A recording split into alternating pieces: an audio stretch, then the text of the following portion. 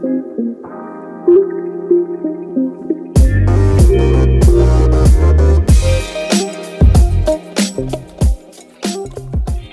team, there she goes, all too familiar, Again, don't make it to Friday night. Don't advance past the quarterfinals of the Big East tournament for forever, and it's just the story over and over again. But although the story is familiar, the next book, or whatever you'd call it, the sequel that we're waiting for, feels a lot different. I've been rooting, and I don't want to do this whole speech that everyone has, a version of, but I've been rooting for St. John's since before I was 10 years old. And I only started rooting for St. John's because I hated Duke. I hated Duke before I liked the team, and I hated Duke, and Duke was undefeated. And this year in particular, St. John's put up a fight and lost to him in overtime, and because of that, I started rooting for St. John's. And the first game I ever watched St. John's play was the Elite Eight loss to Ohio State. Scooney Penn, Michael Redd, yada, yada, yada. Ron Artest, LeVar Postel, our boys went down. That was the first game I ever watched, and we lost. So maybe I'm just the black cloud, the curse hanging over this program. And then I went to 9 different games in person before I saw a win. I'm 1-9 in my career for St. John's games in person. So maybe you guys are just listening to the one person who should be thrown furthest away from the program. Because I've done nothing besides bring losing, year after year, game after game. So I'm sorry. I'd like to publicly apologize for joining this program the way I did. But all those years, most of those seasons ended similarly to one another in disappointment, maybe a quick flash of excitement, but no real carryover, no real buzz to build on. Maybe you could convince yourself here and there about something, but there was never any stability, never anything to, dig your fingers into and hold on to and say, we're moving somewhere. We're grabbing aboard this boat and we're freaking flying down the sea. And this year, it feels like we got something. Actual momentum that can carry us past this tough loss to a Seton Hall team who, close as the game was, we had it won in that last minute perhaps, and never felt like we were in control. The whole game felt like it was Seton Hall's game. We were lucky to be where we were at the end of the game. Maybe we blew an opportunity to win it, but I think the better team today won the game. Tip your hat. We can get more into the game itself, but the point I want to make is we're excited. You can be upset about today's game, but we're excited about where this program, where this team, where it's headed. What we still have to see, where we can go from here. The players we have now, for the majority, all coming back, and I think we should really, really be able to look back at this season as a whole with, excitement and a sense of pride. But today hurts. It hurts. It hurts because we know we can beat that team. It hurts because even though they may have been in control, there was plenty of things that could have gone our way. We can talk about Julian Champagny, our best player, and a guy who, if he's open the next time, he better shoot it. And a guy who, if we had one more chance to get a shot in this game to win it, he'd be the guy we want taking it. Unfortunately, for the most part, he was cold. Late in the game, he wasn't making shots. I think he didn't score in the last 15 minutes of the game, which is tough because they weren't even like he wasn't getting good looks. A lot of them were good open looks, and we live and die with those. And today we didn't live, unfortunately. But we saw some other guys step up. Greg Williams had a rough, shaky first half. He made some big plays in the second half. Rasheem Dunn too, second half, big plays. The bench, Erlington hit a huge 3 to tie the game late in the game. He hit some big shots, played really well, helped out on the boards. Musu, Posh, those guys, freshman guys competing at a big level, and they didn't even, for a second, look like they were underclassmen. Maybe I should take that back. For the first time in a while, Posh made a couple freshman mistakes, I thought, that were uncharacteristic, but it was, something that should be expected from freshmen. We just have grown accustomed to him making big-time plays and never really being rattled. But that end of the first half, should have held for that shot. He rushed one, they got a bucket, and we go into the half down one instead of going up at least one. But that's a freshman mistake. Okay, he'll learn from that. Nothing to sweat.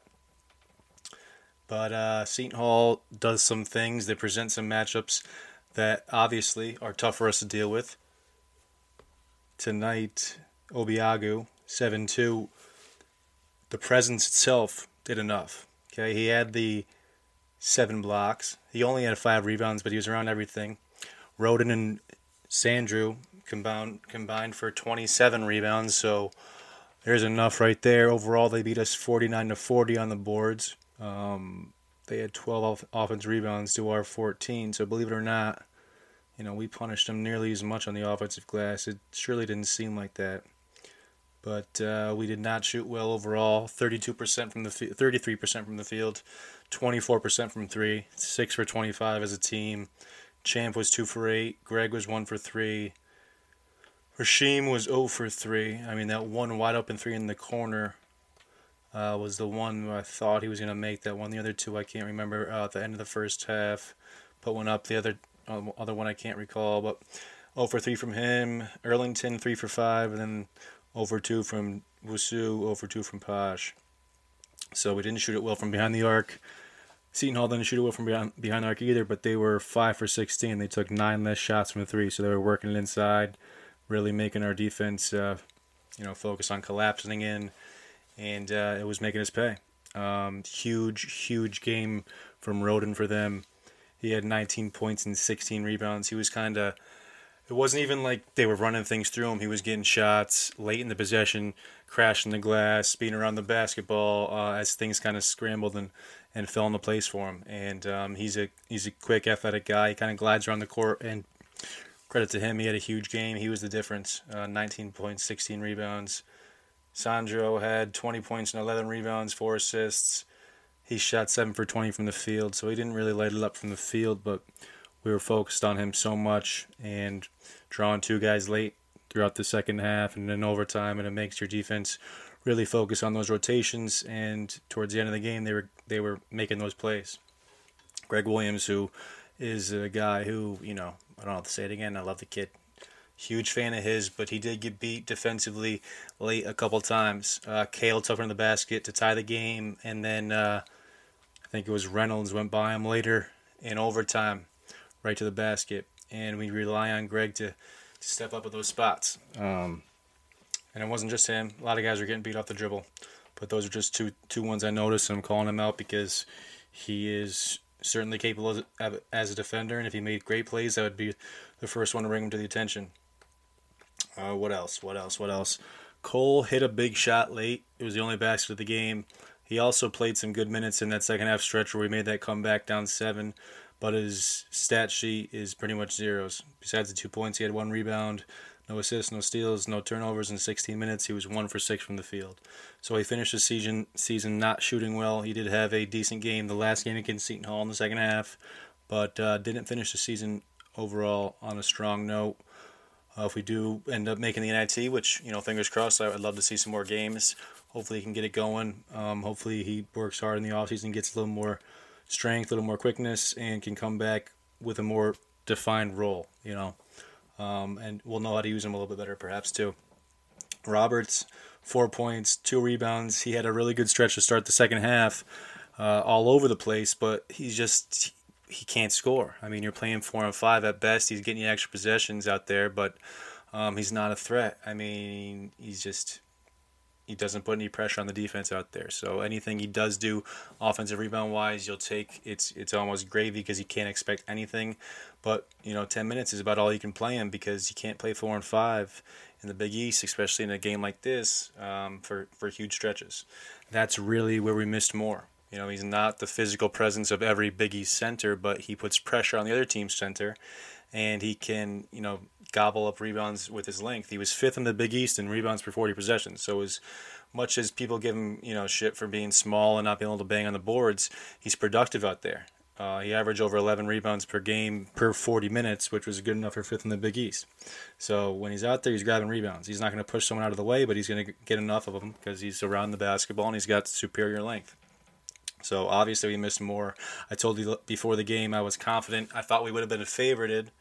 When I found out we were underdogs, I was gonna put the bet in until I saw Morrow's out, and even with the 2.5 points, I didn't bet St. John's. I didn't feel confident without Moore the height's a big factor against Seton Hall, and I just thought it was a little bit of a momentum killer. So I wasn't confident when the ball went up throughout the game. It was back and forth. We were down as many as 9 in the first half. It was 31-22, and at the half we were down 33-22. So we were able to close 33-32. I'm sorry. So we were able to close that 9-point lead, 10-2 run to finish it. Down 1 at the half. Champ had 12 points. He was 5 for 12. So in the second half, altogether, Champ was 2 for 9. He did finish with 9 rebounds, 2 assists, no turnovers. So he wasn't hurting us out there. Just didn't hit the shots, and that's fine. That happens from time to time. I'm willing to bet. I'm willing to go down with that ship next year. We'll go with them. And we should all be excited about next season, where we go from here.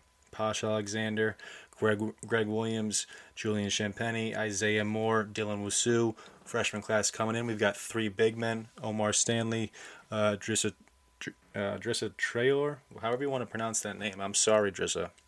And don't forget the red shirt, Niue. Guys, I'm terrible with names, and we don't have the easiest ones, so I'm sorry. But whatever transfer we got sitting out right now from Texas Tech, the JUCO. So there's 3 interior players. They might not be true centers, but they're all 3 interior players. So you hope they can help in that regard. And then you've also got Rafael Pinzon, who should be a guard that fits into the scheme. He can play multiple positions. Looks to me like, although he doesn't have a rep as a dead-eye shooter, the highlights I've watched, the stroke is nice. And a couple of them he got really hot, started burying them. Footwork, everything, he's got that. Smart, seems like a guy who knows how to play. Doesn't wow you with athleticism, just seems more of a skill guy, which I like, in combination with Wusu and Posh, so that's good. A lot of things to be excited about, and I'm just rambling now. We'll get more into that stuff later. But guys, keep your chin up. All right, St. John's basketball is headed in the right direction. We've got the right coach. We've got some serious stars right underneath our noses, and we should be especially excited for this team moving forward. So let's hope we make the NIT. Let's hope we do well there. And until the next time, thank you for tuning in to the Red Storm Rapid Reaction Podcast. For Pat Kane, I am Sean Evans. Deli Coker? No. How about Dwight Hardy, baby? Peace.